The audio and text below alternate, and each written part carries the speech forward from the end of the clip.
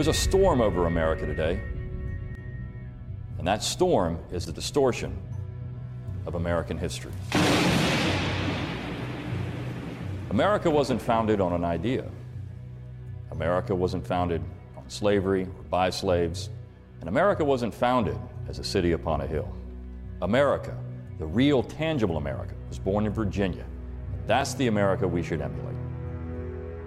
So much of what we think about America comes from Virginia. These early Virginians founded the first elected assembly in 1619, the real 1619 Project. When we think about American culture, we think of George Washington, Thomas Jefferson, and James Madison, and Patrick Henry. Those Virginians were instrumental in what we think of America today. They established civil liberties in the name of the rights of Englishmen. And much of American culture comes from Virginia. Whether it's music or the military tradition, Virginia is the key to understanding what America is and what America was. That's why we created the 1607 Project. Join us in this journey from 1607 to the present and find out what the real America is all about.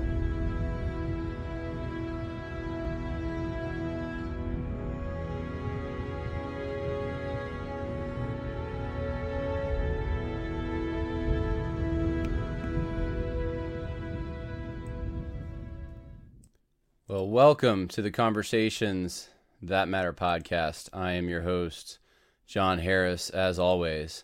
And good to be podcasting today. I hope you all had a good Lord's Day. What you just watched, if you started watching the podcast at the beginning, is a trailer for the 1607 Project. You can go to 1607project.com and find out more about that and share that trailer around with your friends.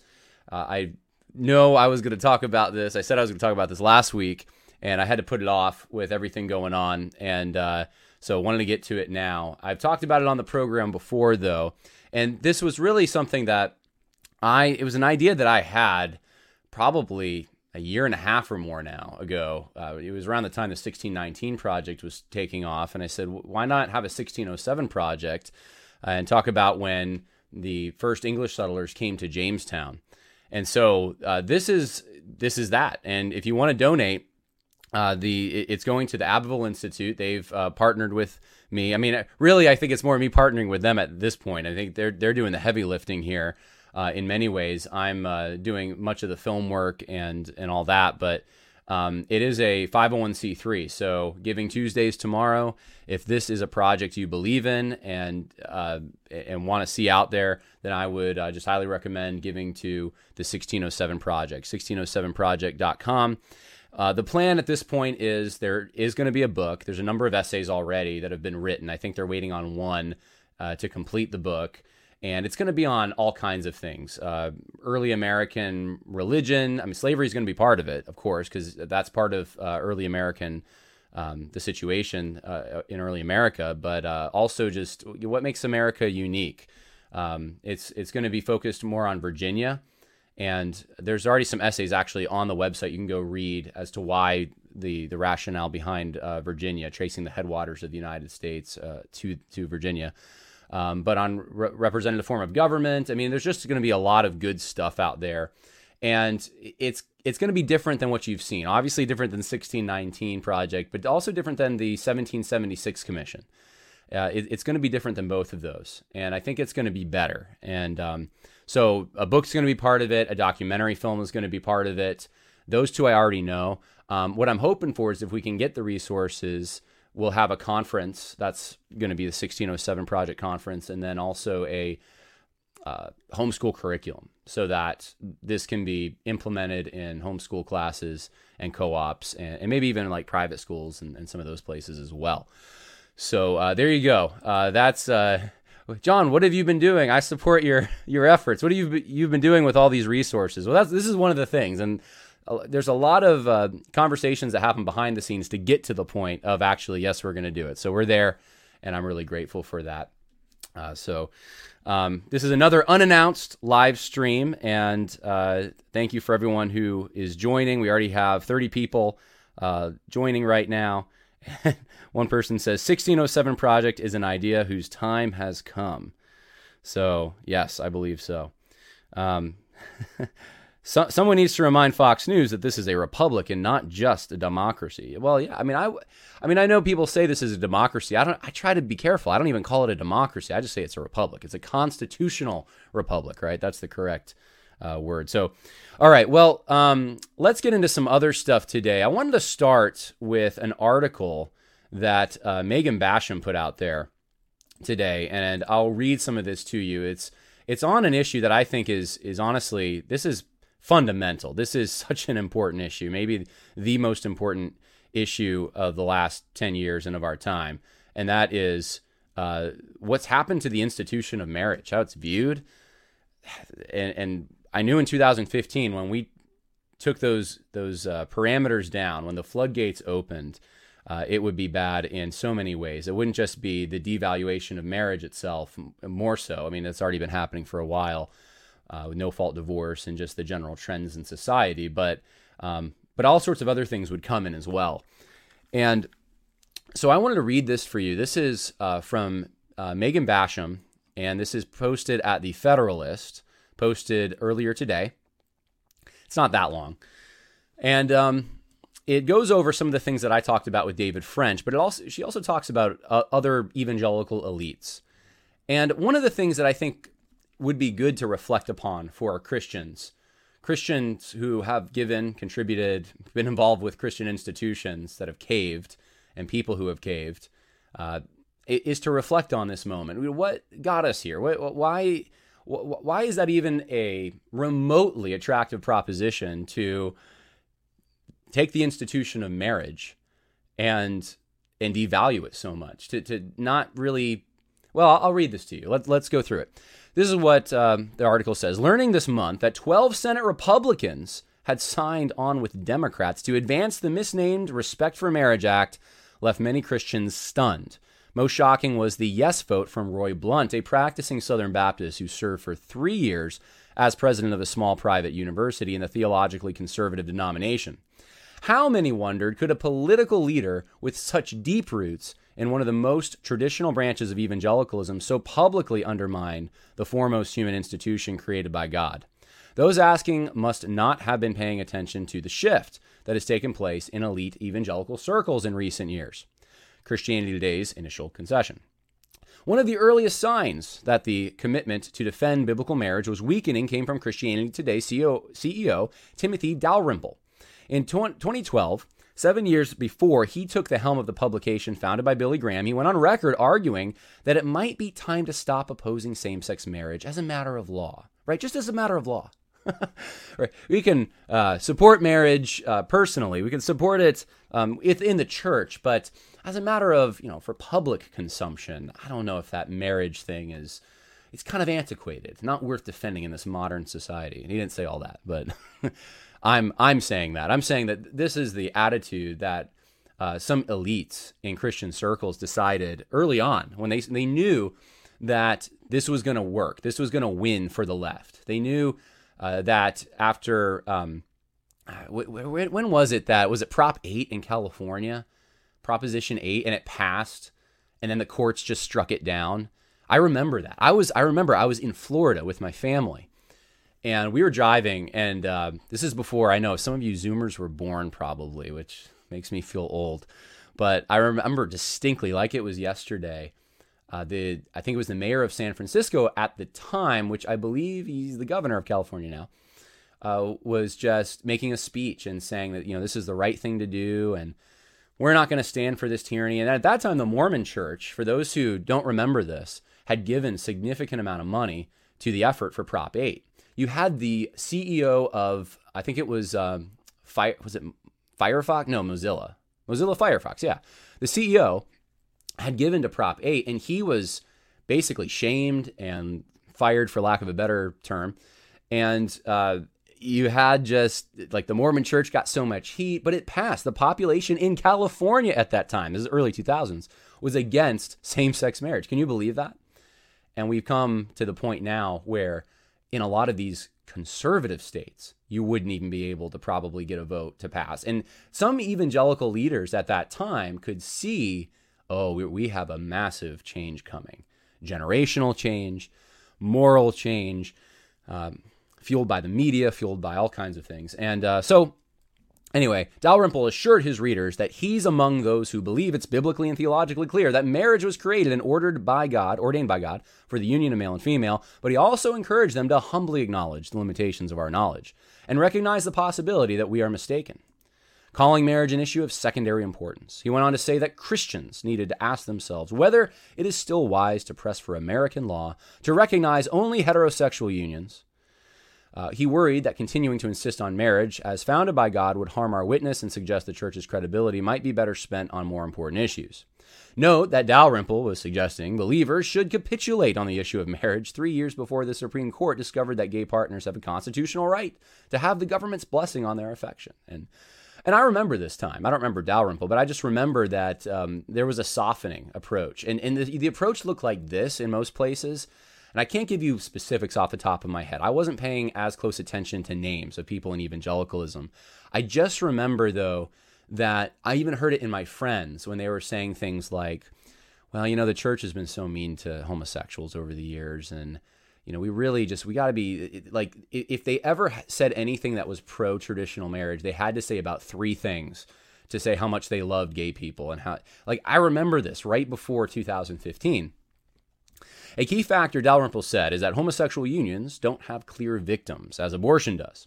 He closed the essay by intimating that he was still working out his views as to whether it is worth continuing to argue for a biblical definition of marriage. By February 2019, 3 months before he officially ascended to the top position at Christianity Today, there were signs he had settled those views. It was then that Dalrymple traveled to Mexico to attend the wedding ceremony of a gay co-worker, officiated by a prominent LGBT-affirming pastor and author, Jonathan Merritt. That's James Merritt's son, in the SBC. This picture posted, let's see if I can pull this up. It is loading.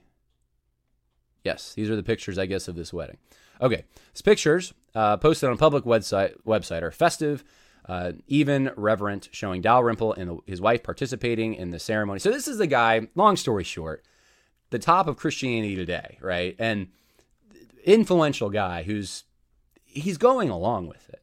He's giving, and this is what I see with so many issues, give you kind of like a spoonful of sugar to help the medicine go down. And the medicine, of course, is not real medicine, it's sewage. Give you a spoonful of sugar to help the sewage go down. And that's what I see over and over in the evangelical world is the elites, they see where the pendulum's going, and to get out ahead of it, to maintain their position, to make sure that they're not canceled, they realize they're between a rock and a hard place because their audience of Christians, they have been used to believing it one way, the biblical way, and now they're pivoting to go this other direction. And how do they do it? They have to do a halfway measure. And so he was a pioneer. We can call him that, I guess. Dalrymple was a pioneer in this kind of thinking. And I will say this, the argument here that he's giving that, well, it doesn't hurt anyone. Well, do other things hurt people like polygamy? Does that hurt anyone? Does it hurt anyone to do bestiality? I mean, some would argue now that even pedophilia doesn't hurt anyone if there's consent involved. I mean, no one's actually getting hurt in this. And of course, there are societal ramifications that go beyond these individuals when you're looking at it through a microscope versus looking at it through a bird's eye view. When you're looking at like an individual same-sex couple, I mean, Christians should be able to argue there's damage here. Every time you go outside of God's plan, anytime you sin, there's damage. People are hurt. And there's, you can even think of the actions that are involved in this particular kind of a relationship as being damaging, and the diseases that are associated with this and all of that. But looking at it from a broader perspective, a societal perspective, it's about changing your very definition, your very standard for what this is in the first place. And that affects adoptions, it affects inheritance, I don't know to what, I guess it would affect inheritance to some degree.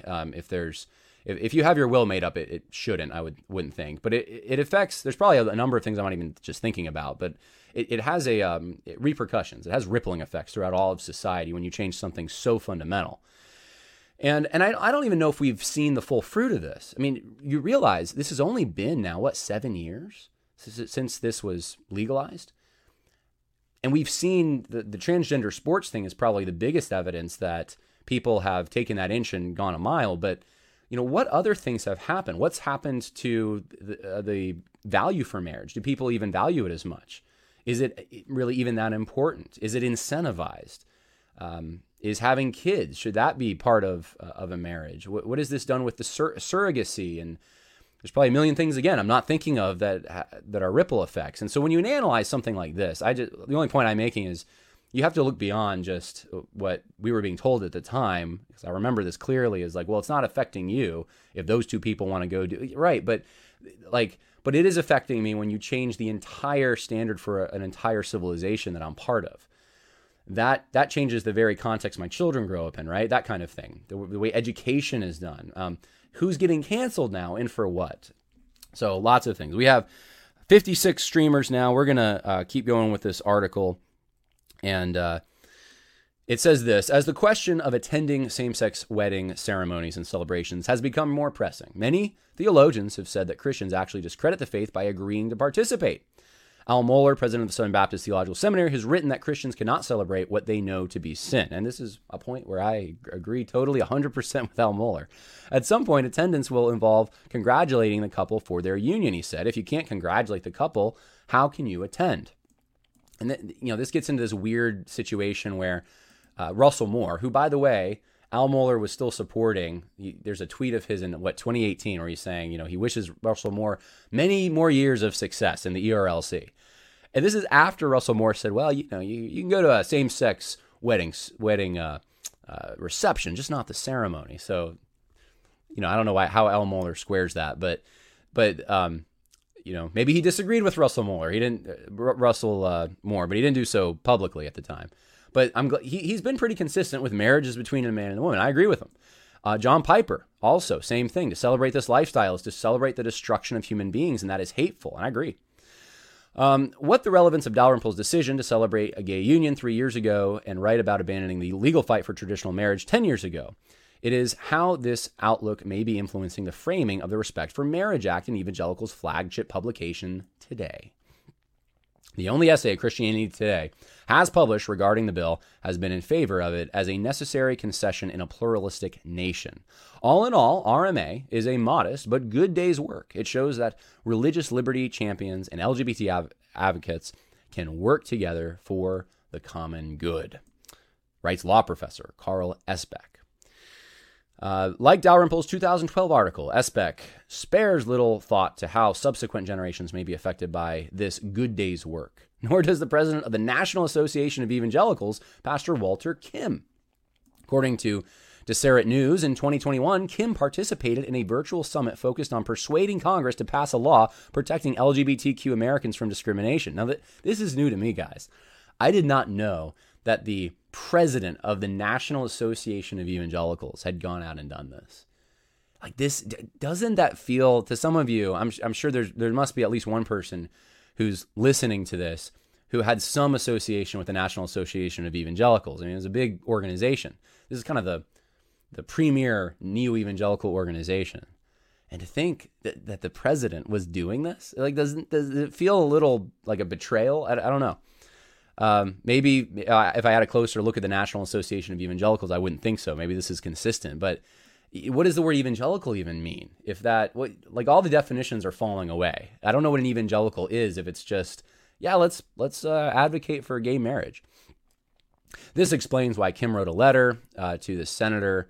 Is that Senator Tammy Baldwin, Democrat, Wisconsin, and Susan Collins, thanking them for their efforts to get the Respect for Marriage Act past the filibuster hurdle. Let's see here. Your efforts, if successful, will produce the first significant bipartisan legislation in many years advancing religious freedom for all, Kim writes, despite the fact that numerous conservative groups like the Heritage Foundation and ADF have said that Respect for Marriage Act will put targets on the back of religious organizations. And then, of course, you have David French. I'm not going to spend a lot of time with this because we've already talked about this.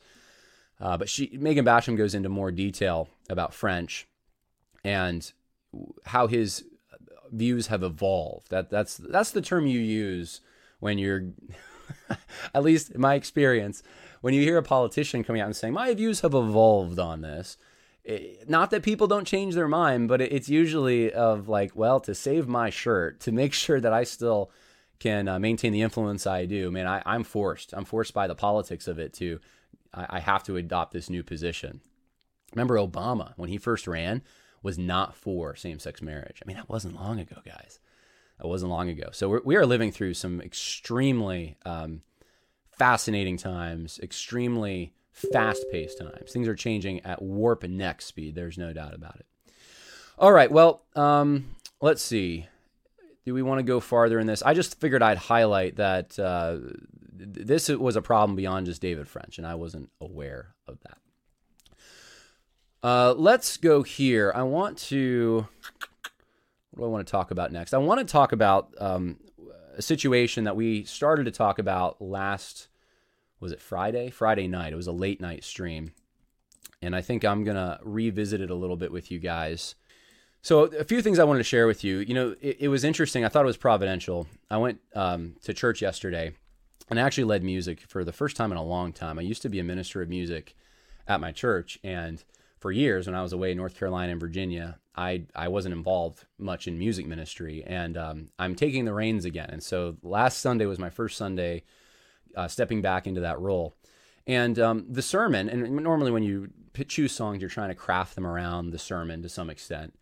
And the sermon happened to be on 1 Peter 2:12, and I want to read it to you. It says this: "Keep your behavior excellent among the Gentiles, so that in the thing in which they slander you as evildoers, they may, because of your good deeds, as they observe them, glorify God in the day of visitation." And I thought it was interesting because on Friday night, we had done this whole stream on a number of issues, but one of the things I touched on was this whole issue with Thomas Accord and Stephen Wolfe, and really, and I'm just going to go through a few things for people who aren't up to speed, to bring them up to speed. But I had, I had made the point that one of the things that I noticed in all of this, all the accusations that were flying against Thomas, was how many people who were close to him had given to his Give, Send, Go. And I encouraged all of you guys to, he lost his job, and to give to that, his family over the holidays. I can't think of a worse time to lose your job. And all these people came forward to show love, to show support.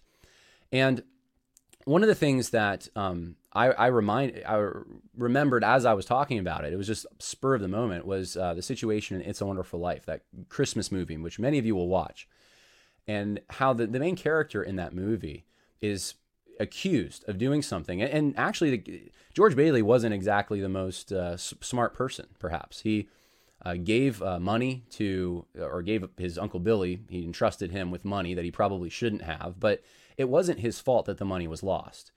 And he took responsibility for it. And anyway, for those who've seen the movie, you know the plot. And at the end, though, all these people come to him. And they're not saying George Bailey's a perfect person. George Bailey had just, in the movie, he's blown up at the teacher, his kid's teacher. He's disrespectful to his wife. He does all these things. He takes his anger out. He almost commits suicide. That is George Bailey, too. He's not a perfect man by any stretch of the imagination, but yet he had touched so many people. He had done so many things, gone out of his way to help people in the community that by the end, they are all coming to support him because of what he had done for them. And it's a beautiful story, I think, for that reason. And this verse, it dovetailed with that in my mind. And it reinforced to me that our behavior, even online behavior, I remember growing up when the internet was the fake world, and things you put on the internet, you didn't ever think would come back to bite you at all. And now we're to the point, it's not just things you post, it's things people post about you. It's associations you have. It could be people making stuff up even. And if you keep a consistent pattern, a consistent character, that is honestly in any situation, and Thomas Accords in particular, whether he did or didn't, and we'll get into that a little more, say some of the things people are accusing him of, it's the best defense to your character. Keeping a consistency. And it doesn't mean that someone's not perfect. It just means that that they can see the pattern of your life and they know the kind of person you are. And so when someone wants to take a snapshot somewhere and say, this is who you are, then it doesn't have the same, it doesn't work because the people around you know who you are. And so to me, it's it's a reminder for me. And I thought because I was reminded of this and it was impressed upon my heart, I would just share it with you. So 1 Peter rather, chapter 2, verse 12. Now, I want to get into the situation a little bit more. I want to just give you some highlights, a review here. First, you have from the situation we talked about last Friday, Alistair Roberts, Neil Shenvi, and now Rod Dreher, and others launched an effort last week to tie an anonymous Twitter account, Tullius Adland, to Thomas Accord. And the arguments were mainly threefold. The account was using Thomas's alias. The account was followed by some of Thomas's friends. There is a picture from inside the school where Thomas teaches. Now, Thomas argued the possibility of impersonation at the time. He said, I immediately petitioned a claim of imposture and defamation claims with these two social media companies, which are currently under investigation. That's what he said at the time. And I strongly argued in this video, I said the burden of proof belongs to those making the accusation, not Thomas. And that's the innocent until proven guilty. And I stand by that 110%. And I will always stand by that because I think it's a biblical principle too. I think you need a standard of evidence before, we call it beyond reasonable doubt, but you need corroboration before you're going to go out and make these kinds of accusations. Whether true or not, you need to be able to prove it. That impersonations made more sense because the language in certain posts were not consistent with Thomas's grammar, cadence, and online activity or reputation. And then that Christians who publicly make unsubstantiated, beyond reasonable doubt, accusations are guilty of slander and lose credibility. So that's what I said in the last podcast. Now, since then, a number of things have happened. You have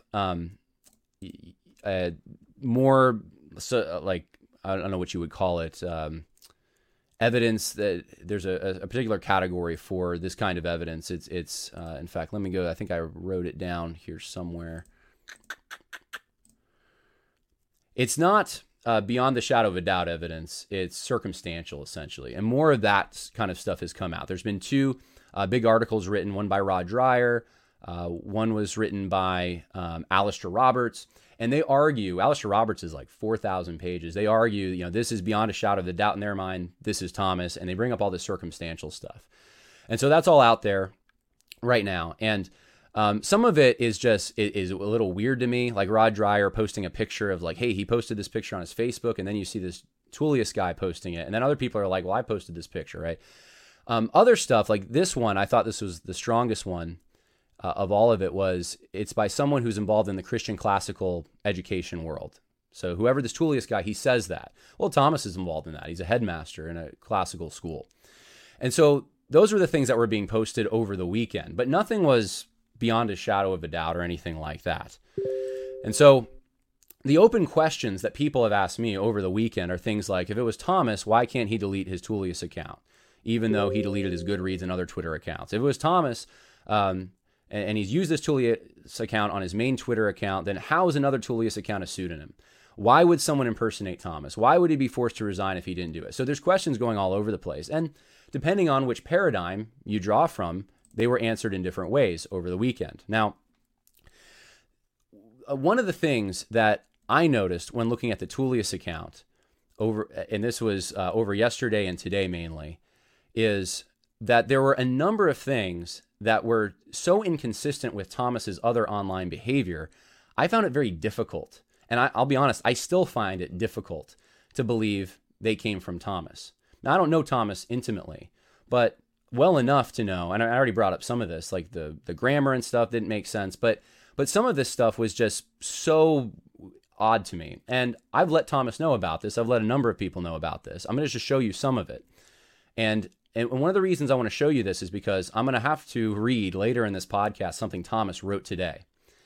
And I think the people, including myself, who have defended him on this, who have said that we don't believe it's Thomas. In fact, I'm still one of these people, and I'll probably be, people will attack me for this, but I still am someone who thinks like some of these posts don't seem to make sense. I'm going to bring you through the conversations that I've had even with Thomas, even today, over the last couple of days. So people who are blowing up my phone right now, I'm aware, guys. So just a few things. I actually changed this image because it was inappropriate. It was the backside of a woman and it was naked. So I put a filter on it so you guys can't see this. But there were things posted, 10 F words, 10 S word or 6 S words, lots of profanity, lots of locker room talk. There was sexually inappropriate stuff, and my concern, the thing I was wondering was, how do I square this with a whole episode that I listened to from a podcast Thomas was on about hospitality? And that doesn't mean it's not from Thomas. It just means I don't find this to be consistent, right? So people can be hypocrites, but it doesn't seem very consistent. I have a hard time with stuff like this. Thomas writing things like, I'm half Mexican, and I feel a bristling anger when people insult Latinos. And Thomas posting a picture of there's his mother, who's Mexican. He's half Mexican. But then this Tullius guy talking about himself as he's white, and that he won't even he won't shop or go to a restaurant where there are non-whites. That doesn't make any sense. I mean, if you're half Mexican, and I know I clarified, I even asked Thomas about this. Yeah, I mean, I go to Mexican restaurants and stuff. He can't square this. Things like Tullius, mocking Amy Coney Barrett, and then Thomas on his Facebook praising Amy Coney Barrett. Things like this Tullius guy saying weird stuff about Cuties, that sexually explicit show on Netflix, and how they're ugly. These cuties are ugly and stuff. And then the things Thomas says about children, which is very endearing, and I would say fatherly, and just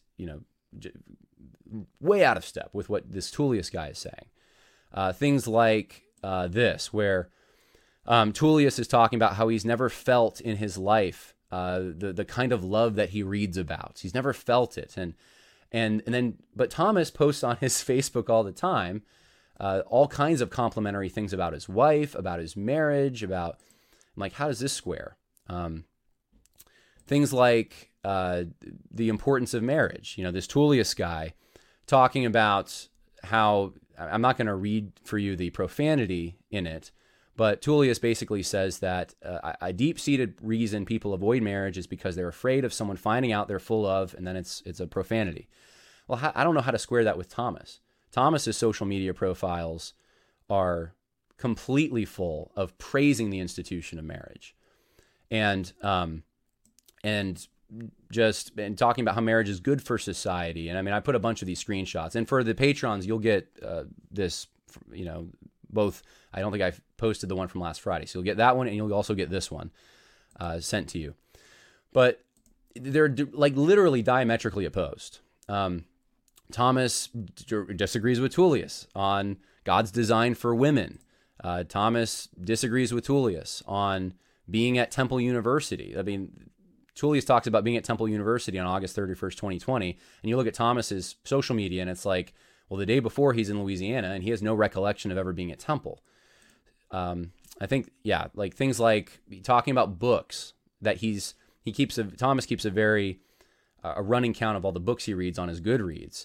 And Tullius talks about reading Richard Delgado's Critical Race Theory in June of 2020, and Thomas has like 5 books from June of 2020 on his Goodreads, and none of them are Critical Race Theory by Delgado. In fact, it's not even in his library at all. Tullius on saying that he's not a fan of religious displays in public, nor of closing my eyes in public. One can pray silently or not at all. No command is given to pray over every meal. We are commanded to pray in secret. So doesn't want displays of affection publicly, and yet you have Thomas making all these posts in favor of religious public displays, including prayer. Here's a weird one too, like Tullius. I don't wave the American flag anymore. It means nothing. And talking about how he's against the American flag. Thomas posting on his social media, here's one from this year, 4th of July, American flag on his lawn, right? So these are all the things that I have going through my head, and I don't think I'm the only one. I think there's others, because I shared this with a few people too. But others were finding things on this account that they're saying, this doesn't square. How is this the same guy? And so I'm going to read for you something that Thomas wrote, and I think he actually posted it while I was streaming. Let me see if I can refresh here. Yep. All right. This is the first time I'm reading this. I read a draft of this yesterday, but I'm going to read for you what Thomas says, and I'm going to ask you to pray for Thomas, okay? And I'm going to explain to you in a moment why I shared everything I just shared with you. This is what Thomas says. He says, "From the start of this controversy, I have tried to find the truth of the matter, and I have an appreciation of those on both sides who have pursued the same end wherever it leads. The shock of the initial accusation and immediate demands for an answer sent me into an investigation, concluding with Twitter's verification that the account in question, Tullius account, was someone else's. I acted quickly upon this information to defend myself under a coordinated online attack aimed at using me to damage others, namely Stephen Wolfe. However, after more thorough research with the help of trusted friends and advisors and a great deal of counsel and soul searching, I've come to conclude that the Tullius Adland Twitter account is indeed an old alias account of mine. There are some tweets in the account that clearly only could have come from myself. An example is the location of an image or a painting where only I would have been present, or material I shared to friends on my public account on another platform, which was also posted to this Twitter account on the same day. However, if we are to follow the truth, there are also some posts that contradict connection to me. One is the statement that I would never eat at a Mexican restaurant, while in truth I am half Mexican and I grew up eating by the loving hands of my brown mother. Or a statement that we should abandon the defense of Western civilization, while I myself have devoted my career to promoting classical and Western education. What explains these incongruities? After some deep reflection and consultation, I believe this period of my life was a spiritually dark time marked by pessimism and anger and strained relationships. The Twitter account reflects a despairing man angry with the whole world. It is interesting that my tweets even vilified white people. I maintain that I have trouble recollecting tweets, and the entire account in this period, and I think this helps explain why. I think this also explains why so many friends reached out to me to say this Tullius online sounds nothing like Thomas in real life, right? Like me. That's what I've done. Although all of this occurred more than a year ago, going forward, I am seeking counsel and repentance under godly authority. My close friends and colleagues had little to no awareness of or interaction with my online activity, and I did not repeat to them in conversations the things I said online. Certain people want to associate the opinions I expressed on that account with Sequitur or with Stephen Wolfe. Sequitur is his school, who was a co-host with me on a podcast we started in an effort to discredit his new book. These people insinuate that those near me likewise hold those opinions. That charge is baseless. I pray that good people of Sequitur and Instruma, which is the church that the school is at, recover from this turmoil that I regrettably brought into their midst and are able to forgive me and move ahead. I know some people pledged financial support to me on the assumption that I was wrongfully accused. If they want to withdraw their support now, I understand. Lastly, I want to apologize to my friends who acted in good faith and supported me based upon misleading information that I now must retract. I pray that the online proxy wars move on and allow good people to do the same. Thank you for your prayers. Now, here's what I want to share with you. I'm just going to blow myself up. So I had a number of conversations with Thomas, and I don't talk to Thomas regularly at all. In fact, I think I've had him on the podcast a few times. I don't know if I've ever talked to him on the phone until this past week. I've read some of his stuff. I've read his posts and stuff. I followed him on social media. Not the Tullius account. I've never seen that before, to my knowledge. I've followed his podcast to some extent. I've listened to some of the Ars Politica podcast episodes with him and Stephen Wolfe. And I've talked to Thomas now more in the last few days than I think I ever have. And the Thomas that I spoke to was very different, depending on when I spoke to him, than the Thomas I heard in those podcasts. And I think that's probably the same for everyone who's going through a tough time. But the thing that stood out to me was the incredible amount of pressure he was under. Initially, when this whole thing started on Wednesday morning, Thomas at first thought that the tweet thread that Alistair Roberts highlighted may have been his. And Neil Shenvi was making a lot about that, well, this sounds like Thomas. This sounds, this is Thomas. Thomas owned it. And then when Thomas started seeing these other tweets, these profane things, all this other stuff, he said, wait a minute, that can't be me. There's no way. And then he couldn't log in, right? And some of you have read his previous statement on this. And so it was very believable. And to some extent, and this is where I'm at with all this, I still see that as a very reasonable paradigm to view this whole situation through. And I know I'm going to be attacked by some people that John's hanging on to pride or something here.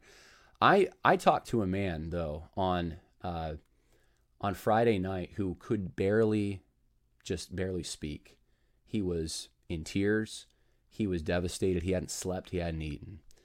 And it still makes me mad when I think about it, what these people have done to his life to get to Stephen Wolfe, to dox him, to try to destroy Stephen Wolfe. And he couldn't make heads or tails about hardly anything. I mean, it was just, it wasn't great. And 3 theories over the course of about 3 days, 3 different theories Thomas was leaning towards. The first theory, when I talked to him, was that this could be like a deep state kind of thing, like they're trying to frame him. You know, this could be a framing thing. I mean, he just could not conceive. He couldn't remember. He still can't remember or conceive of himself posting some of the things that I showed you. Then it went to this could be potentially someone in my circles. And he had an idea of possibly a person that it might be. And there was some reinforcement from even another friend of his that it could be someone in his circles who admired him perhaps to an extent and sought to copy him, was aware of his online activities, but also knew him, might have had an attachment to the school somehow. So that became the next theory that he was going with. And then it changed. And I've asked Thomas, you know, I talked to him this morning about it because he sent me Sunday morning when I woke up, a draft of what you just read. It was a little different on Sunday morning, but it's mainly the same kind of thing that I just read to you. And I asked him, well, what changed? What's the difference? What kind of new information surfaced? I mean, I still, even this morning, I asked him, okay, well, you explain to me. Do you remember taking this picture? Do you remember this tweet? I mean, there's 2,000 tweets here. He doesn't remember. And I'm like, what does your wife say about your memory? It's good. It's sharp. Okay. You know, what the people around you? I mean, are you forgetting things normally? Do you have an alcohol or drug problem? No. But you don't remember any of this. It doesn't sound like you. Your friends don't see some of these other, you know, these tweets in question as being you.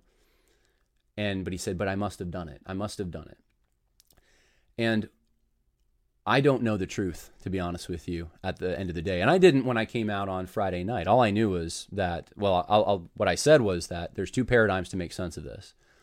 And that the burden of proof lies with the people making the accusation. And I also said, the most aggressive thing I said was that this isn't Thomas. When I was reading some of the tweets and the language in the tweets, I said, this isn't Thomas. Thomas speaks eloquently. He uses good grammar. This sounds like a trucker. I still feel that way. I don't know how to square it. I don't understand it. And the thing is, Thomas can't help me square it. Thomas doesn't seem to be able to satisfy those questions. And so I'm left with this. I don't know whether or not it's Thomas. I do know even if it is, it's absolutely wrong what these people did to him. And I'm going to talk about that more moving forward. But I was asked the question this afternoon, hey, if this is all proven wrong, are you going to apologize, John? And this is what I'll say to that. I don't mind apologizing for anything that I said that was inaccurate if it can be proven to me. So far, I haven't seen it yet. And the audience, you guys can think whatever you want about that. What I see right now is a guy who has been sleep deprived, who has been in a situation where he's not been eating right, he's not had rest, he's been this is hard for guys who, this comes out of nowhere, they don't have platforms and they're not prepared to deal with this kind of thing. It may be that, you know, Thomas had some kind of an alt life that takes everyone that he knows by surprise. And some of the things that he wrote were just surprising. You know, people can't square it with who he is. He says contradictory things on his public profiles. He can't log into the account. None of his emails work. None of his passwords work. I mean, if you notice, he deleted his personal Twitter account. He deleted his Goodreads account. He can't delete the one account he wants to delete, which is this Tullius Adlin account. Things like that still make me wonder what's going on here. And I don't have a great answer. I don't have an answer that's going to satisfy, I think, many of you guys. I think it's appropriate for those who think it's Thomas and are going with what Thomas himself is now saying. I think it's totally appropriate for people to go that direction, to believe what he's saying now. I think it's also, though, fine for people who still have questions to say, I haven't come down on this yet. And you don't have to come down. It's not, you know, no one's forcing you to come down on it. I think that's a permissible thing to do here. That's where I'm at. And I wrestled with this today a little bit. People who are in this same fight against social justice in evangelical circles can testify to that, because I was bouncing my views. I was like, listen, explain this to me. And I was giving them, here's all the facts. And that's all I really wanted to give you guys on this podcast. Here are all the facts. Here's what we know. What can we ascertain from that? And based on what I know, I can't ascertain much in either direction. I know it doesn't fit Thomas. I know there's a lot of things that contradict it. At the same time, Thomas is convinced himself that he must have done it. He just can't remember it. So it could be, I mean, I have read about this. Maybe some of you can put in the comment section. When people go through traumatic times of life, they can sometimes forget whole years. I've heard of this happening. I've never had this. I mean, there have been like situations where I look back and I'm like, it's funny I don't remember that, but I remember that. I can't account for 2,000 tweets and 2 years of them. I don't get that. That doesn't make any sense to me. But it's possible if someone's going through a really dark period of time that I've heard people say that can happen. And if that can happen, and if it was Thomas, in fact, I think that the appropriate Christian response to all of this, guys, and the appropriate response Alistair should have had, and Shenvi and Rod Dreyer now, and all these guys, instead of using it to ambush Thomas, really to ambush Stephen Wolfe, and to publicly shame Thomas, to try to get to Wolfe and to get to Canon Press and to discredit the case for Christian nationalism, what they should have done was reached out to him, to his church, to his pastors perhaps, to the school if they want, but they should have first reached out to him. And they should have done so out of Christian concern. Because if what Thomas is saying is true here, if it's him and he just can't remember this, but some of the stuff seems consistent, so it must be me. You can't figure out how that picture got on there. It must be me. Okay, let's put our minds in that framework for a minute, and I'm open to this. But if that's Thomas, then we're talking about someone who's very unwell, or has been very unwell, because you have a man who forgot 2,000 tweets over a 2-year period, posting any of them, who forgot who he was, his own identity, about being half Mexican, and it's like, this is kind of like serious stuff. Like this kind of stuff you get help for, which is, I'm really glad Thomas is getting help for, if what's actually going on, or maybe it's a highly pressurized situation. The FBI is able to get confessions from people under highly pressurized situations just to make it seem like the pain will go away. I don't know which one it is. I don't think Thomas is lying in this. I think he's being sincere in both the posts he's put up there. But it impresses upon me even more, is what I'm trying to say, if this truly is him, that there's an individual that needs help and not the condemnation of the cancel mob. And the sad part of all this is inevitably what's going to happen. Me even coming out with what I'm saying, which some of you can tell I'm a little nervous about talking about this. I don't normally do this, but I'm willing to do it. I'm going to put myself in a vulnerable position here, because I think you guys, I owe you the truth, because I encourage you to give to Thomas' family, and I still do. I say the Accord family, they were he was let go. It was a forced resignation, I guess, for lack of a better term. But on Thanksgiving Eve, this is his wife, this is his children. I'm thankful for those who gave to him, and I still think that that's the right thing to do, myself included. I gave to him, and I have no shame in any of that. 80 posted something earlier today about those who have sympathy for racists. Basically they get shredded by the mob. And it is interesting to me. There is such a double standard. And I'm going to show you that double standard in just a moment with some of these guys that are going hard after Thomas, like hard. Where's the compassion for this man? Where's first of all, no benefit of the doubt in any of this. Highly pressurized environment right now, and no approaching this the way a Christian would approach it. No, not going to the public courts, the court of public opinion, instead of going to the church to deal with this. Protecting your brother's reputation. I mean, I was just reading the Westminster Confession this morning on the Ninth Commandment, and it expounds on the application of that is protecting the reputation of your brother and sister. We ought to do that when it's in our power. And this is our brother and sister. What do you do in Matthew 18? You go to them first, even in that situation where it's a personal offense, which this wasn't, but you go to the person privately and see if you've won your brother. I mean, these guys, man, what kind of jealousy, what kind of deviousness, if Thomas didn't say this today, if he didn't come out and say, I think it's me. I can't remember, but I think it's me. If he didn't do this, then, these guys were operating on what I still consider to be purely circumstantial evidence that does not prove it beyond a reasonable doubt. I think it's kind of weak, to be honest. I think their case isn't that strong. I still think that.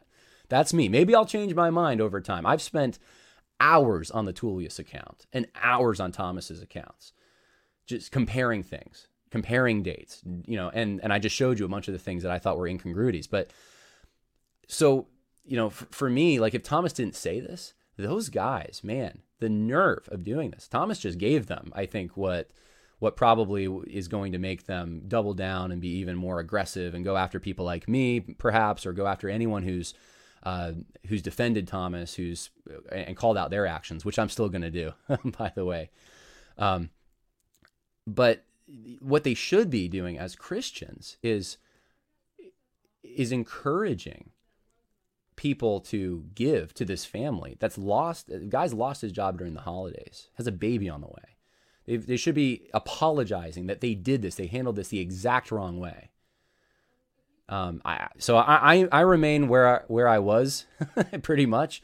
I'm pretty unapologetic about supporting the Accord family through this, and I'll remain so, no matter what people think. So, I'm getting all sorts of texts right now. Maybe I'll have to read them. I don't even know what's going on the page. It's blowing up. We have 116 people following. All right, now I am going to go a little bit on the offensive, if you will, and I want to take these guys to task a little bit.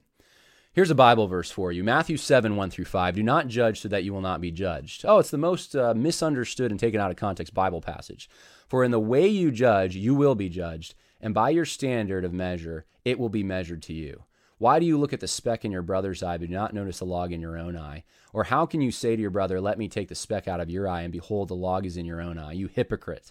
First take the log out of your own eye, and then you will see clearly to take the speck out of your brother's eye. Now, this is often misquoted, right? Because we're supposed to judge in fact, how do you navigate life without making assessments, right? You have to. In fact, in the very passage, there's judgments happening towards the later part of this chapter, Matthew 7. Go read it. The point of this, though, is don't be a hypocrite. Unequal weights and measures, God hates those things. If you want to know something God really hates, guys, let's throw aside the standard of the world, which all of these people who are judging Thomas, the whole thing against Thomas is he's a racist. Okay, he said a few things. If it's his account, and if he's the one posted, if it's not, because I pitched scenarios where I'm like, maybe some of these tweets aren't yours. Multiple people have access, but let's just assume Thomas is taking responsibility for it, so it's fair for us to assume it's Thomas's account. He's saying these racially charged things about protecting white people and things that sound, I don't know if I found anything that was pro-segregation, but there were things that were definitely, I think, if you weren't pro-segregation, they were awfully close to the line, right? The things that seemed to indicate that segregation was better than the current scenario or something. There's things like that. I just remember coming across stuff like that. That's the great sin in all this, is that Thomas said things like that. Well, if that's true, I want to ask you a question. If he said it, what does God hate more? Does he hate ethnic segregation more, or does he hate hypocrites more and unjust weights and measures? If J.D. Greear can go out there and say the Bible whispers about certain sins, just whispers about them, whispers about sexuality, but hates hypocrisy. What does he think? What does God think about segregation? Oh, John's defending segregation. No, I'm not. I'm totally against it. In fact, you want to hear something funny, everyone?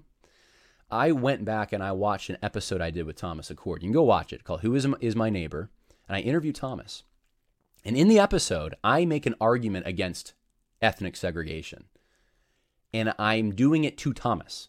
I thought about playing it for everyone, but you can go watch it yourself.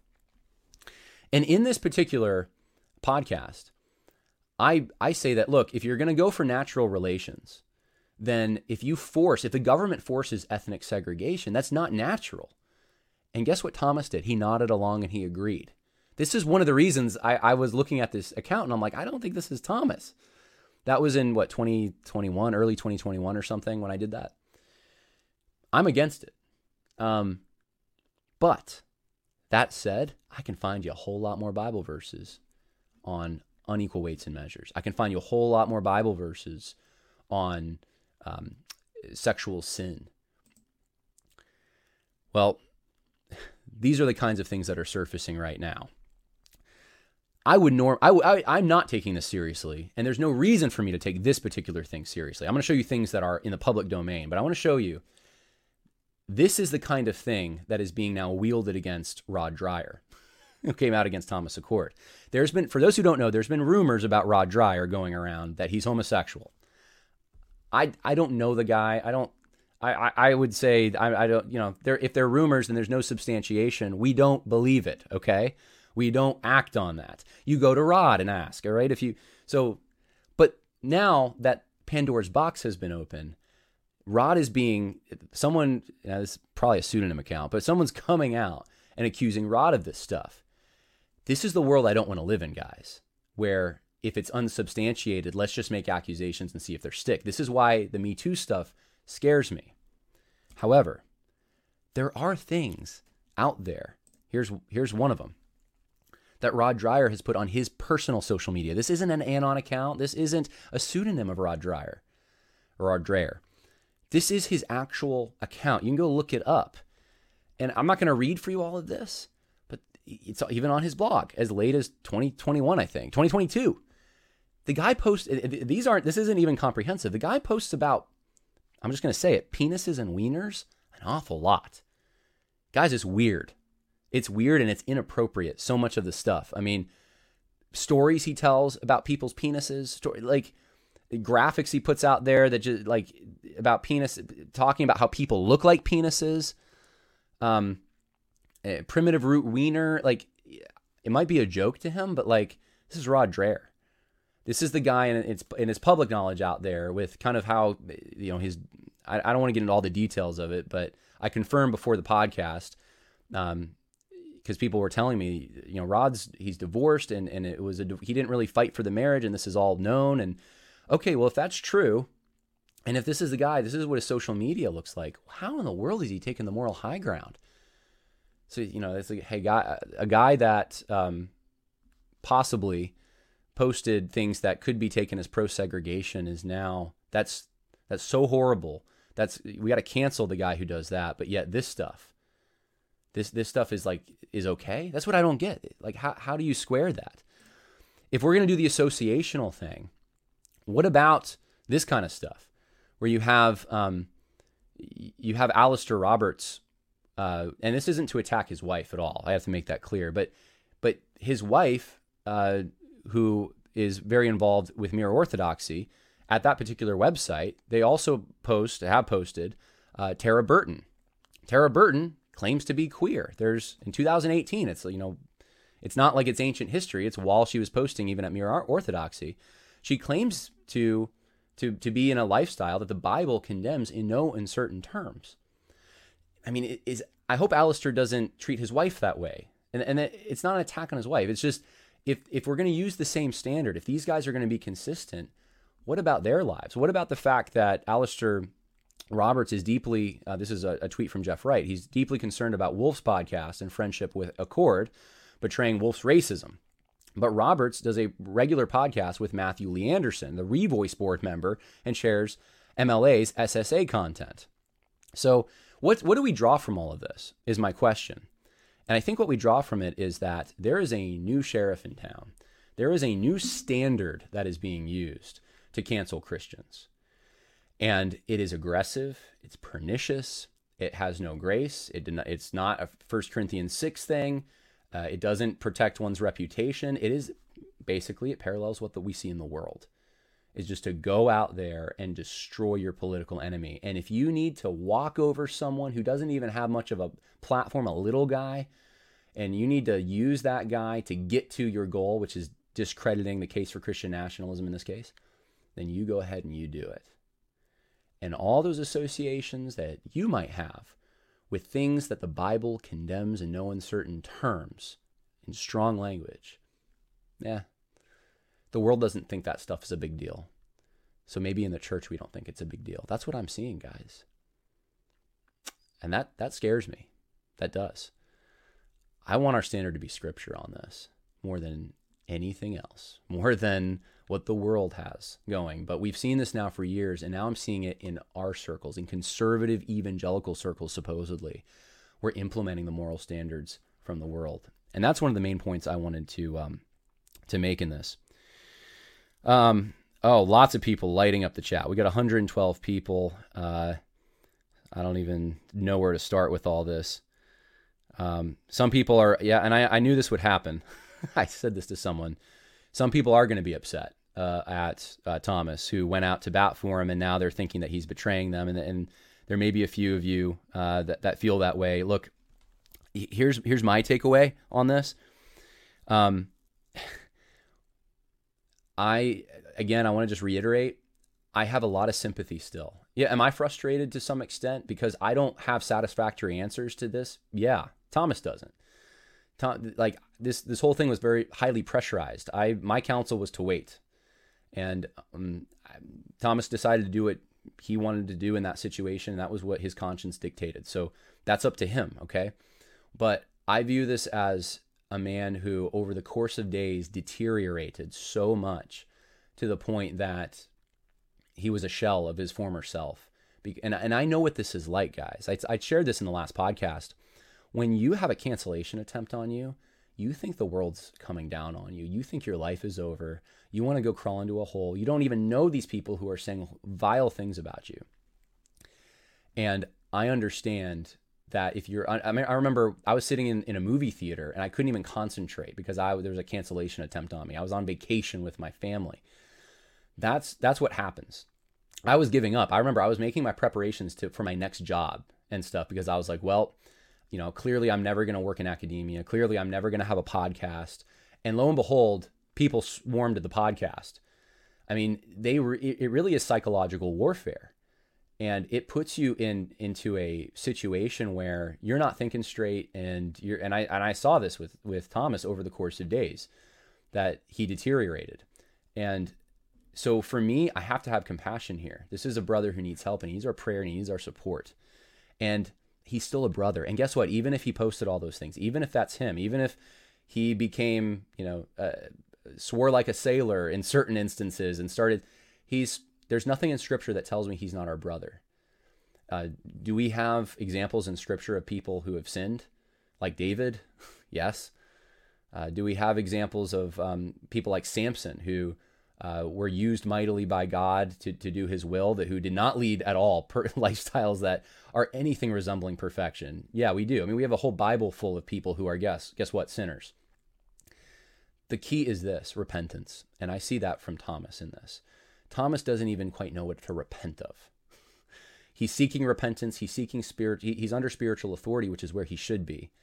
And I think he want to let you all know that if you were compelled to give because you thought he was innocent, he doesn't want you to feel compelled for that reason. I think there's another reason to give, and that's to support his family through this time.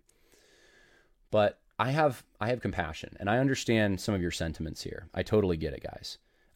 But look, he doesn't believe, even if these tweets are his, he doesn't believe any of them. He decries them. He doesn't remember posting them, but he doesn't believe them.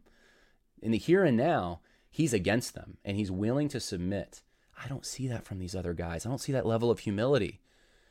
And this gets back to my It's a Wonderful Life example and your good reputation preceding you. The people that are close to him have given over $20,000. I think it's like $23,000 now to help his family out in this hard time. I don't even know how many. It's over 100, well over 100 people. That doesn't just happen, guys. Before I said a word, it was close to 90 people, just spreading organically through the grapevine. We heard Thomas lost his job. I want to help him. That speaks to someone's character, guys. And so, I'm not ashamed here at all. I wouldn't agree. Obviously, I've already said this. I don't have to, but I think what you're going to see is some people are going to run for the hills on this. And that's just not me.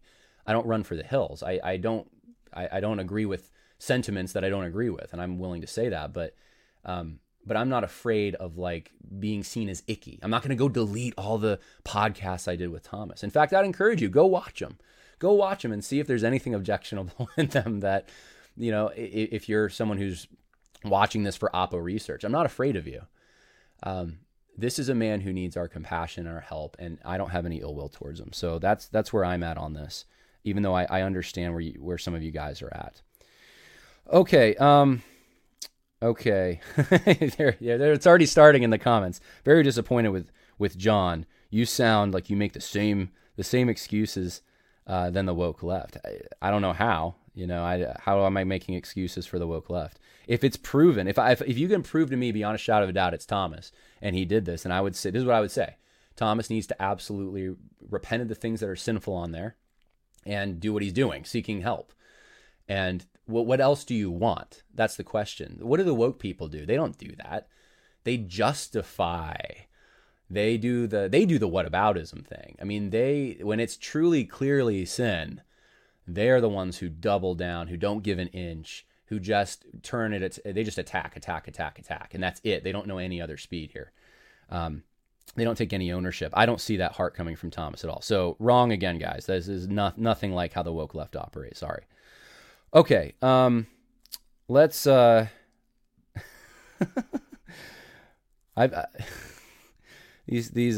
never seen the comment thread this zesty today. We're going to move on to some other things. I was possibly going to read for you this Doug Wilson, but you know, there's really no point in me reading this for you. Doug Wilson basically came out and did a whole. It's a shrewd, I don't even know what I want to call it, distancing maneuver before. Right before Thomas dropped his thing, Doug Wilson came out with kind of like because Canon Press published the case for Christian nationalism, and the whole point of this was to try to discredit that by saying Stephen's friends with Thomas, and did a podcast with him. So if you want to go read that, you can go read that. I think some of the points Doug makes are some of the same points that you heard me make. Yeah, really nothing more to say about that. Wanted to go here and share this with you. The Rise of Right-Wing Wokeism, a review of the Case for Christian Nationalism by Stephen Wolfe. This is by Kevin DeYoung, and I want you to see how long this is. It was posted today. This is insanely long. This is a very long book review. Yeah, it's going. I'm still scrolling, as you can see, and we haven't even. There we go. We're at the end now. I'm not gonna read this whole thing. If people think it'll be helpful, I'll do it. But this was the from the beginning, the case that was being made against Thomas from the beginning was to take down this book. I first encountered Stephen Wolfe through his writing when I was doing my doctoral work.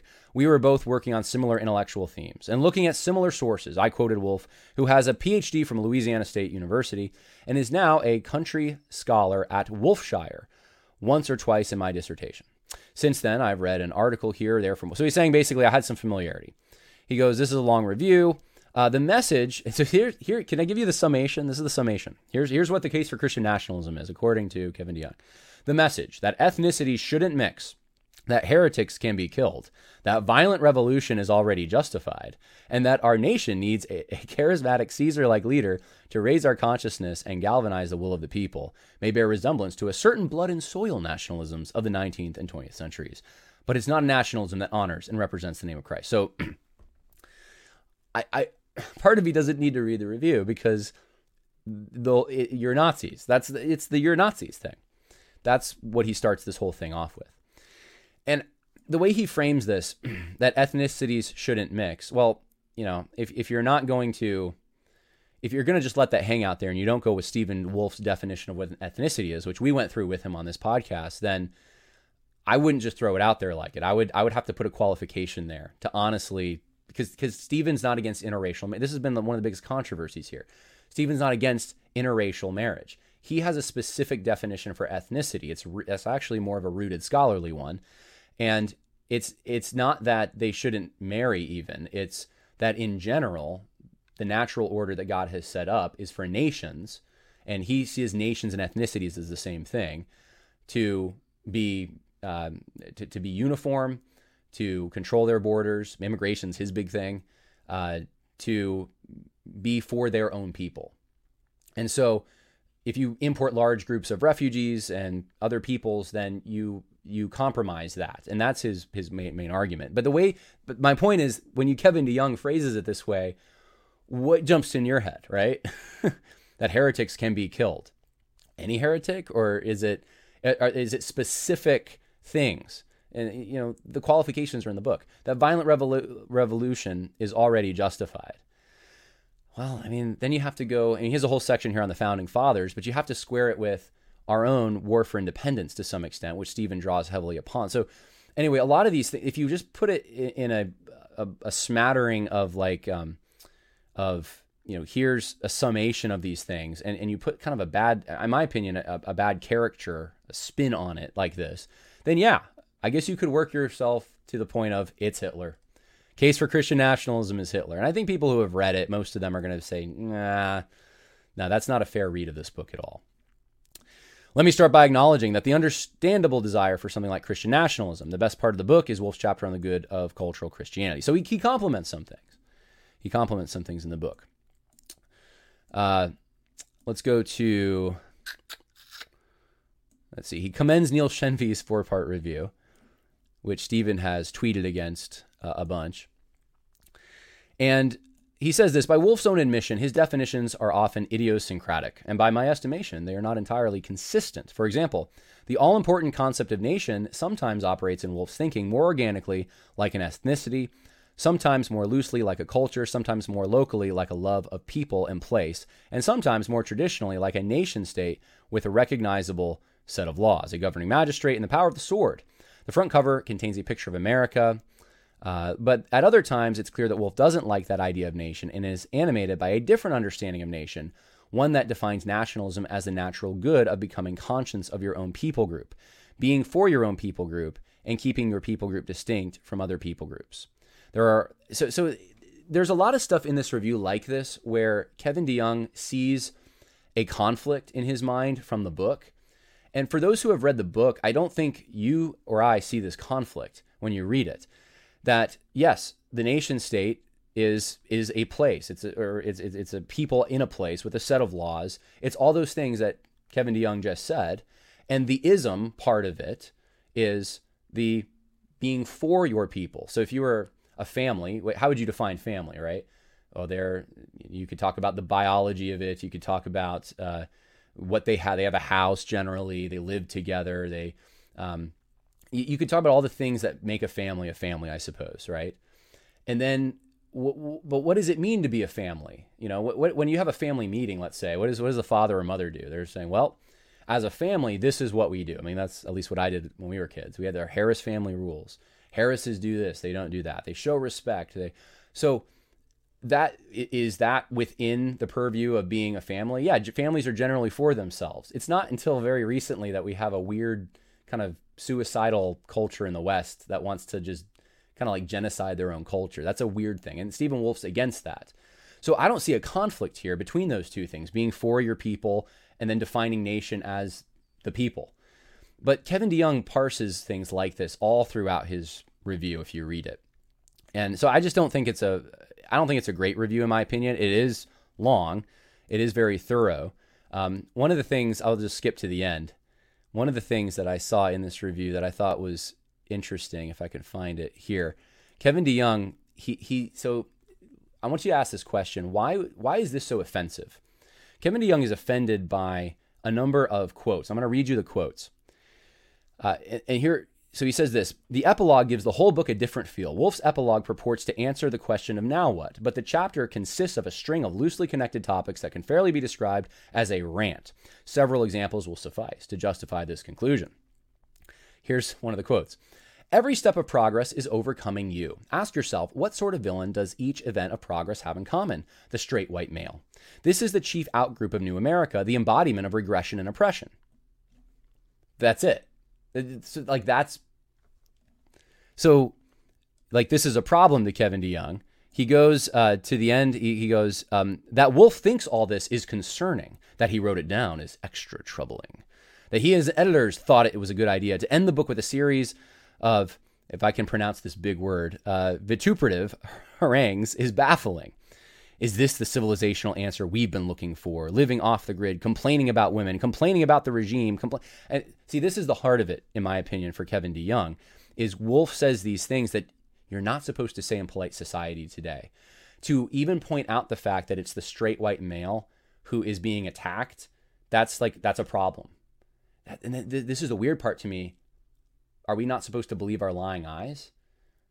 That the straight white male is the demographic that is the most maligned and attacked. Like, on living under a gynocracy. Here's another one of these quotes. We live under a gynocracy, a rule by women. This may not be apparent on the surface, since men still run many things, but the governing virtues of America are feminine vices associated with certain feminine virtues such as empathy, fairness, and equality. And so pointing out that we live in a feministic dominated society today, you're not supposed to do that, I guess. Like, this is strange to me because, again, it's like, do I believe my lying eyes then? We certainly are under feminism. We certainly are under attacks on white Christian males, especially. Let's just do one more. On choosing a career, he says, I say now to my kids, find a career that maximizes your autonomy from the forces of a secularist ruling class. If you are a white, heterosexual, cisgendered male, then the world will not do you any favors. Indeed, your career advancement depends on sacrificing your self-respect by praising and pandering to your inferiors who rule over you. Even the CEOs, in the end, are dominated by woke scolds. Like, isn't that true? So these are things that Kevin DeYoung, for some reason, thinks are problems, but this is the world I think most of us are living in. And so it's stuff like this that made me wonder, is the blowback to Stephen Wolf, is a lot of it this insular kind of managerial class, this elite class, that they're on a different page for some reason on this. They don't see the same attacks. They don't see them in the same way, at least. Or they think it's impolite to talk about them the way Stephen does here, or to bring them up. How else do you bring them up? So that's an honest question. And this would be consistent with TGC stuff, which is disappointing in my mind because I kind of had high hopes for Kevin DeYoung. But there's lots more if you guys want to check it out on the Gospel Coalition webpage. We have been streaming now for 100 and almost 20 minutes, so this is definitely a mega edition. I'm going to go to comments to see. John Harris, you might be the most loyal friend I've ever witnessed. Well, I don't need I appreciate it. I definitely, I love everyone. I do, even the woke guys that I get mad at, even the guys who did what they did to try to discredit Stephen. Look, I want them to repent. And look, the instant there's repentance here with guys, we shouldn't have done this. We couldn't prove it beyond a shadow of a doubt. We didn't even bring it to the offending party. We ruined this guy's reputation. We did not handle this the way Christians do within the context of the church. We went to the court of public opinion to shame for a political, like, as soon as one of them does that, man, dude, I'm absolutely, they don't have to apologize to me. I mean, I'm not the one they've offended, but absolutely they should be forgiven. Absolutely. Because that's what Christians do. It's the arrogance and the pride and the doubling down and the lack of humanness to this, the willingness to destroy someone for a political objective that disgusts me thoroughly. And look, I hope I'm correct in this. I think I am. But if something, let's say I found out about an Anon account someone had, or I suspected, because that's all you really have in this case from the beginning. It was I highly suspect this Anon account belongs to someone who's a political enemy. And I found out all these things. And they're a Christian. And the first thing I'm going to do, if they're truly a Christian, is, and they're a brother or sister, I'm going to them. I'm going to the church. I'm trying to handle this in a way that glorifies the Lord. This is why on this podcast, you see me talk about things in the public domain. I don't do that kind of thing. And guess what? People have sent me stuff before. I'm not going to lie to you. People have sent me stuff of like, John, this is what this person's said or done in private. I'm like, look, I'm not sharing screenshots like that on this podcast that will damage someone's reputation when this isn't information that's in the public domain. Have you confronted this person? Have you gone to their path? Let's exhaust these things first, right? That's the way to do it. All right. Let's see what else is going on. Let's look at the chat. Merry Christmas. Merry Christmas to you. We can say that now, right? Even though Trump's not president. He said that he's going to bring back Merry Christmas. And and he did. Even during the Biden administration, we can still say Merry Christmas. One person telling me, let's see, you're speculating about other people around him, agreeing with those views. I don't know what that means. If I'm doing something wrong, feel free to put it in the live chat. And I'm willing to own it, man. I'm willing to apologize. If I've done something wrong, if I've even said something inaccurate, I will totally own it. But I've already gone through this and why I'm at where I'm at. But I'm going to give this more time, this whole situation, and we'll see what, if anything more comes up.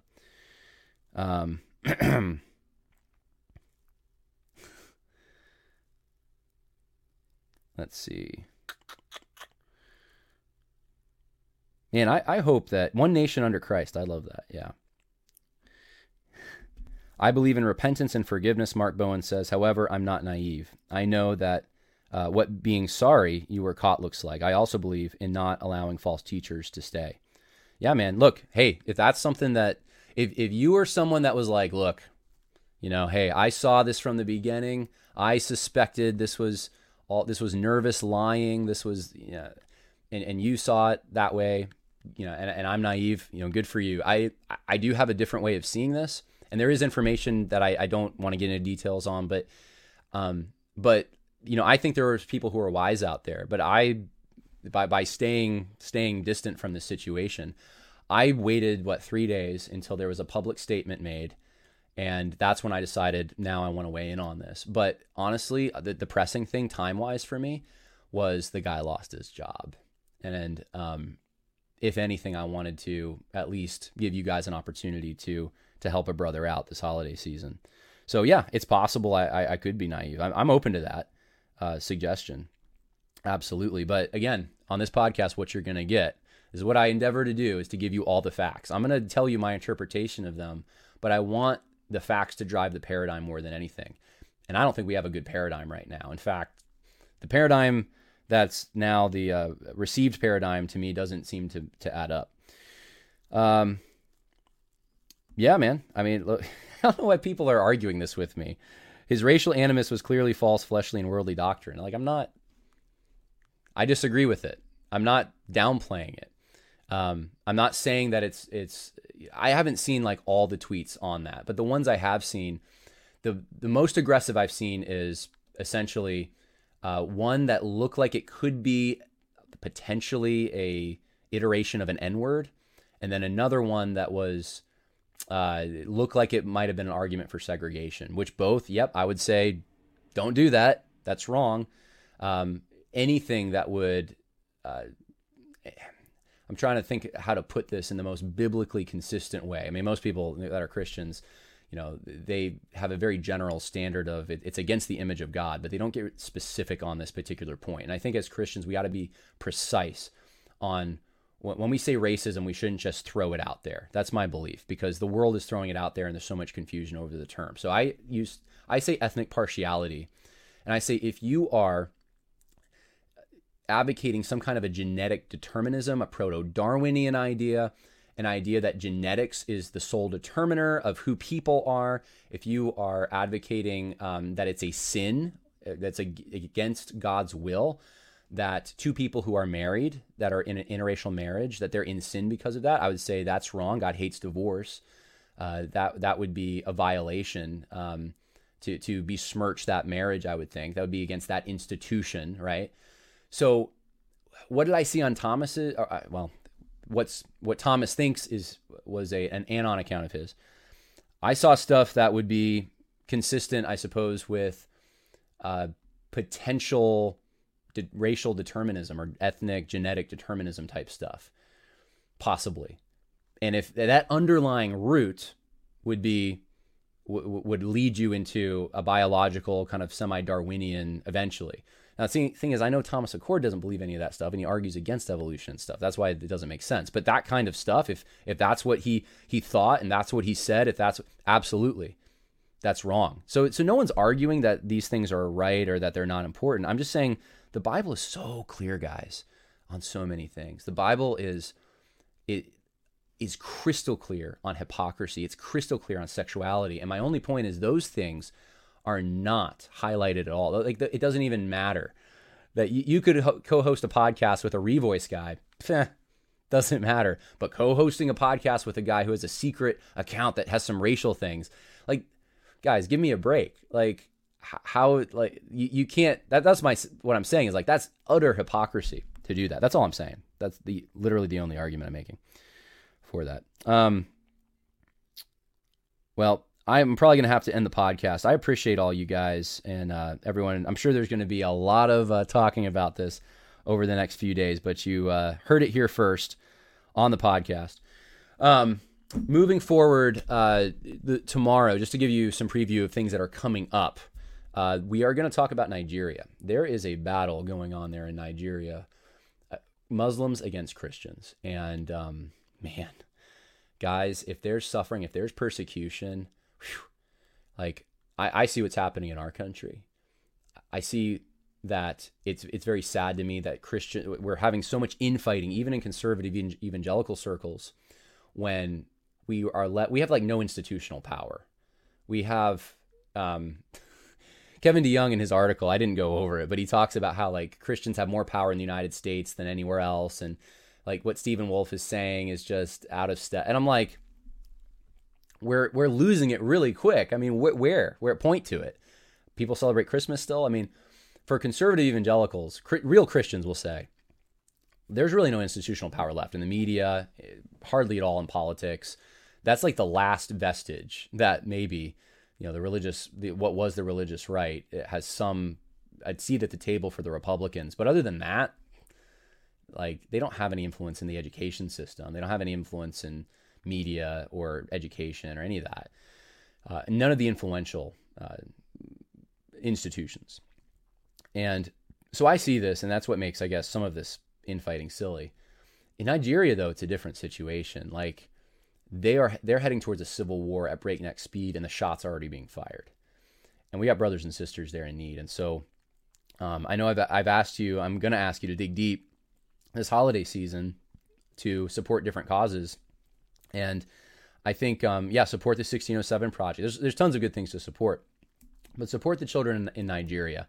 And Judd Saul is going to be on tomorrow to talk about that. And so you have that to look forward to. I am planning on getting to the Tim Keller stuff later this week. Obviously, with the way that the political circles or the political news cycle is going, I don't know what each day is going to hold. So it's possible I won't get to it because there'll be other pressing needs that need to be taken care of. But that is my goal, is to start on that stuff later this week, because I know some of you really need that. Like, that's the stuff that you listen to this podcast for, mainly, is you really want to understand how to navigate conversations with your pastor about certain evangelical leaders and what they've taught and what they believe. And so I think we'll start doing that and examining that, hopefully no later than Friday. So you can look forward to that as well. And I hope you all have a wonderful holiday season this December. You are free to listen to Christmas carols now. God bless. More coming. Bye now.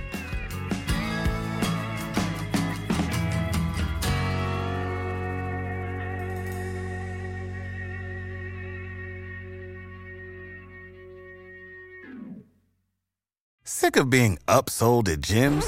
My guy, you're currently a base member? For $90 more, I can upgrade you to our Shred membership. For $130 more, you'll be a Swole member. And for just $300 more, you'll reach Sweat Platinum. At Planet Fitness, you'll get energy without the upsell. Never pushy, always free fitness training and equipment for every workout. It's fitness that fits your budget. Join Planet Fitness for just $1 down and $10 a month. Cancel anytime. Deal ends Friday, May 10th. See Home Club for details.